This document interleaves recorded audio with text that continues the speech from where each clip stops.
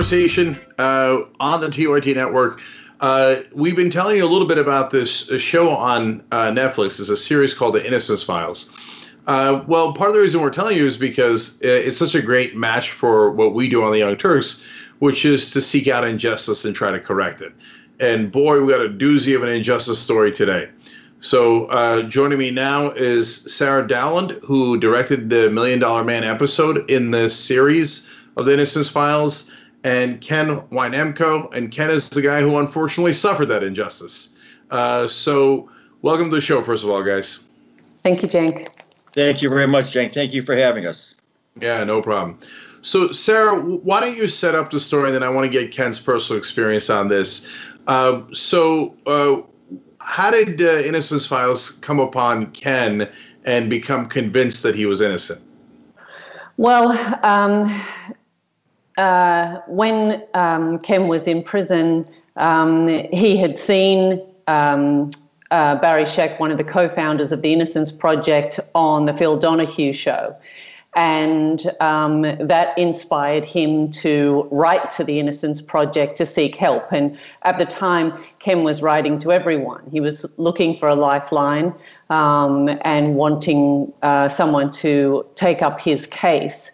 And at the time, the Innocence Project was inundated. They remain inundated with cases, and at that time they didn't actually have a Innocence Project in Michigan.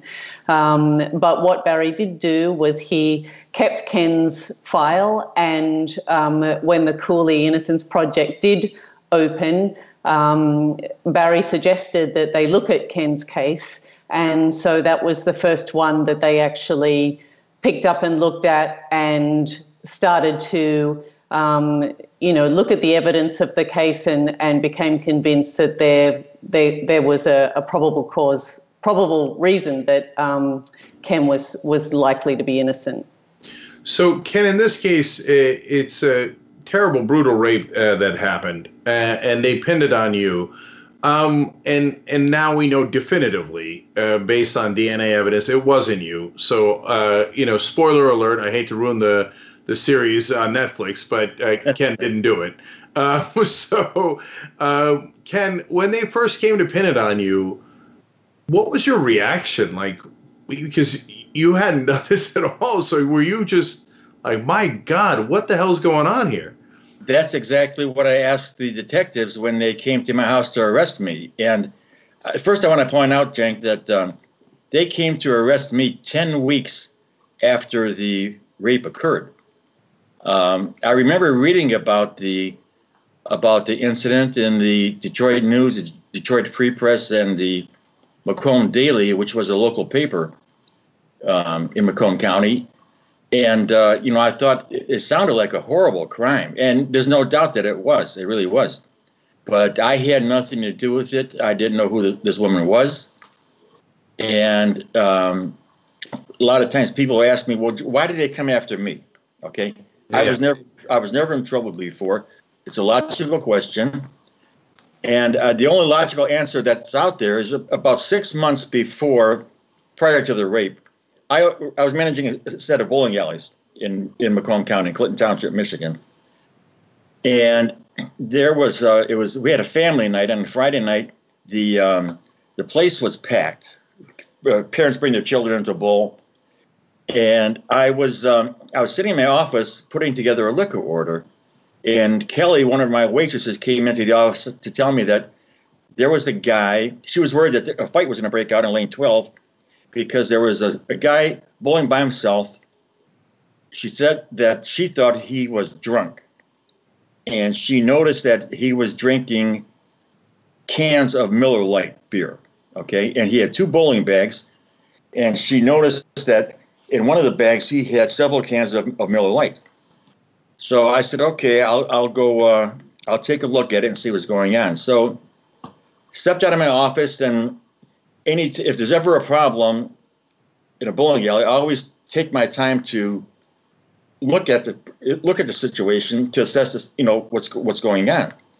And, sure as heck, this guy almost got in a fight with the guy and one of his kids on lane 11, And I noticed that he saw him reach in his bag, he pulled out a can of Miller Lite.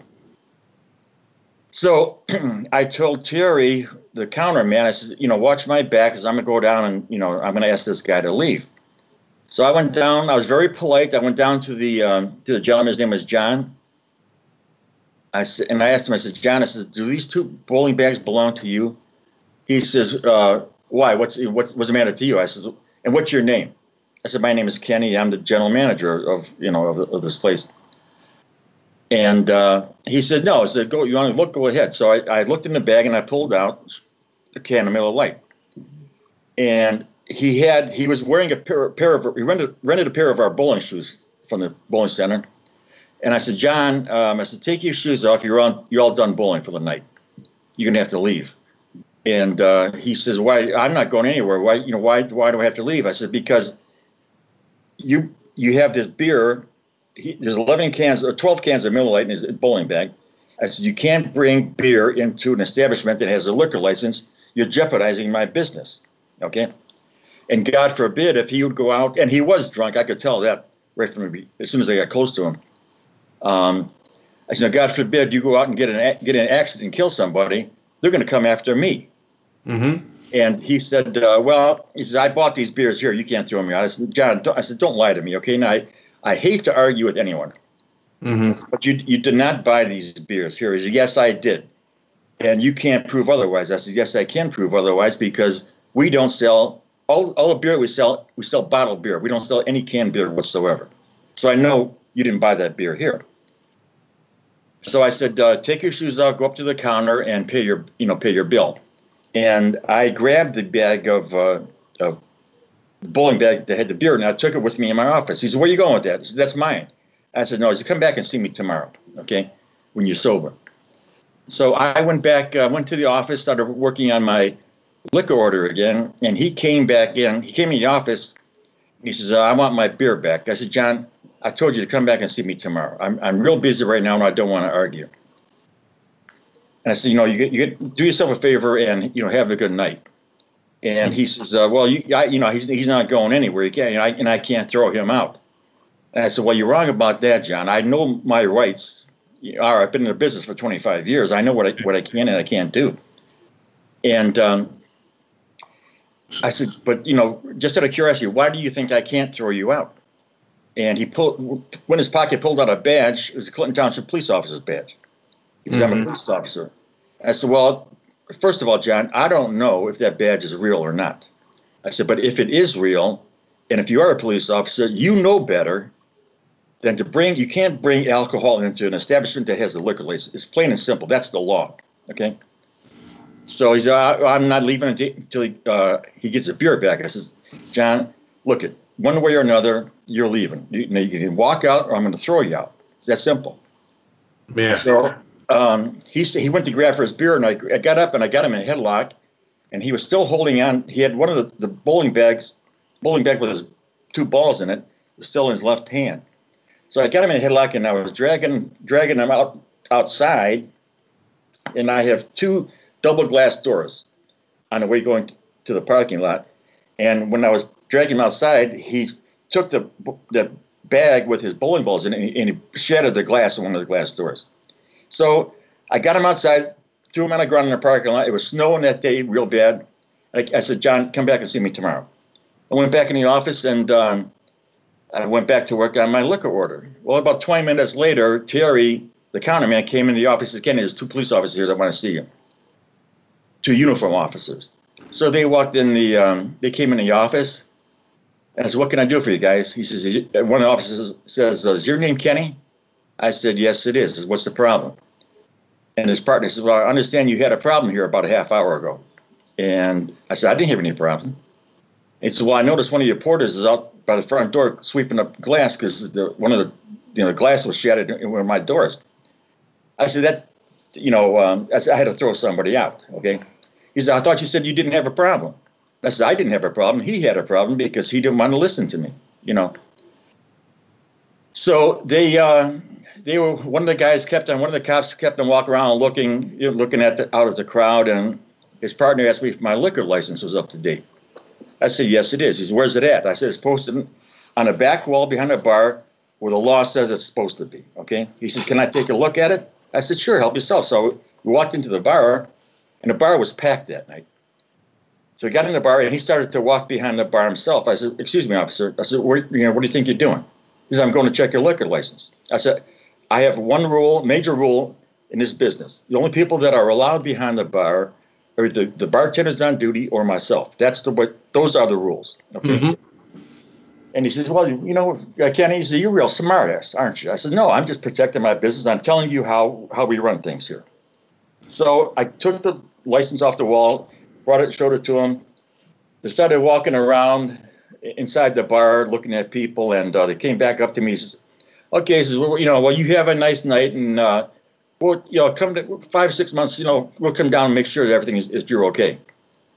And I said, is that some kind of a threat? He said, and his party said, no, we don't make threat. We keep promises. And lo and behold, they walked out. 5.5 months later, I get arrested for this BEM robbery and rape. Jesus Christ. Okay. So, Sarah, as you're directing this and you see the evidence, what's the number one piece of evidence that convinces you that Ken didn't do it? that he was already declared innocent when I met him. But I think that... No, I'm saying it as you look at the case overall, right? Yeah, I mean, there was plenty of DNA evidence that cleared Ken. But I think even before that testing, there were really big red flags. Those were that the victim was blindfolded during the attack. The attacker who committed the assault and the robbery and break-in, he was masked. The victim was encouraged to provide the police with a sketch drawing, which she said was only 60% accurate because she really didn't get an opportunity to see the person. There were footprints that didn't match Ken's shoe size. There were cigarette butts at the house. Ken didn't smoke at that time. So there were definitely, big red flags that said that Ken didn't do this. Also in the description that the victim did give, that didn't match Ken's description either. So there were a lot of things that just didn't line up.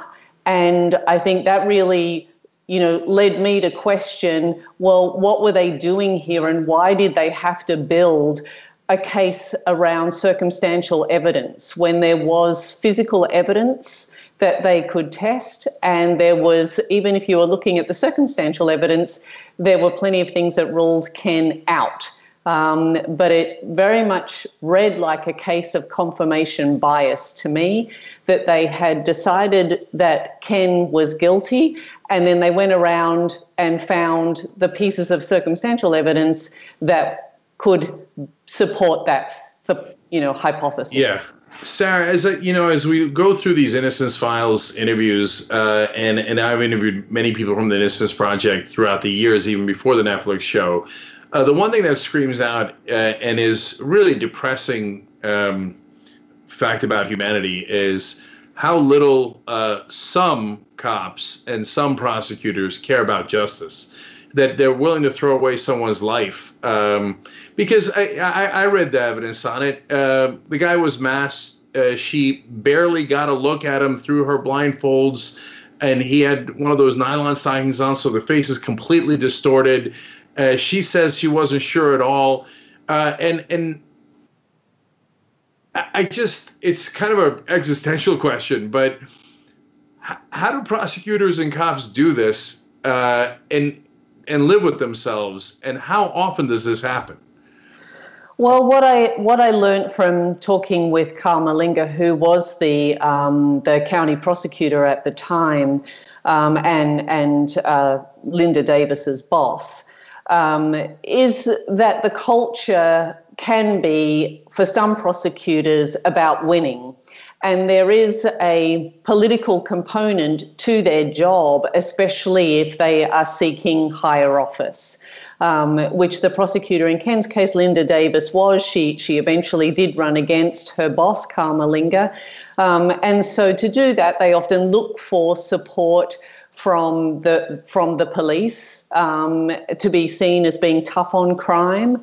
I can also understand that in a case like this, where the victim has been severely traumatized, that there is a lot of pressure to find the person responsible. And there's a lot of public pressure in terms of ensuring safety. But in this instance, really no one is served. And you could argue that the pain is certainly doubled, if not, trebled, in terms of that the real perpetrator remained free and was able to then and did commit other crimes during the whole time that Kem was falsely imprisoned. The victim doesn't get true justice for the perpetrator because the wrong person is serving time, and now they have to reckon with all the emotions that would go along with that. And of course, Kent, who this whole episode is about, and his family, and the burdens that he has to carry with him for the rest of his life, how this affected his parents, the relationships with his siblings and his own children. It's impossible to quantify the devastation that it creates getting this wrong. Sarah, real quick, did they ever find the perpetrator? They did. They found Gosner. They got a DNA match when they entered the DNA into the system, and he had a long track record. And if he had have actually been pursued, or if the DNA that they had at the time had have been pursued, they maybe would have actually been able to find him much earlier and saved a lot of pain and hardship. Yeah. Cenk, if I can add a little bit to your question, you mentioned how can police or prosecutors live with themselves. Okay. I want to say, first of all, I still believe to this day most police officers are good. I honestly believe that. However, there is a small percentage of police detectives and as well as prosecutors who they just don't have a conscience at all. They don't care, as Sarah pointed out, about the truth at all. They're looking to make an advancement in their career. Okay. And, as Sarah pointed out very well, that, the perpetrator was masked, the victim was masked. She said she never saw the guy's face, yet the police come up with this composite, miraculously, okay?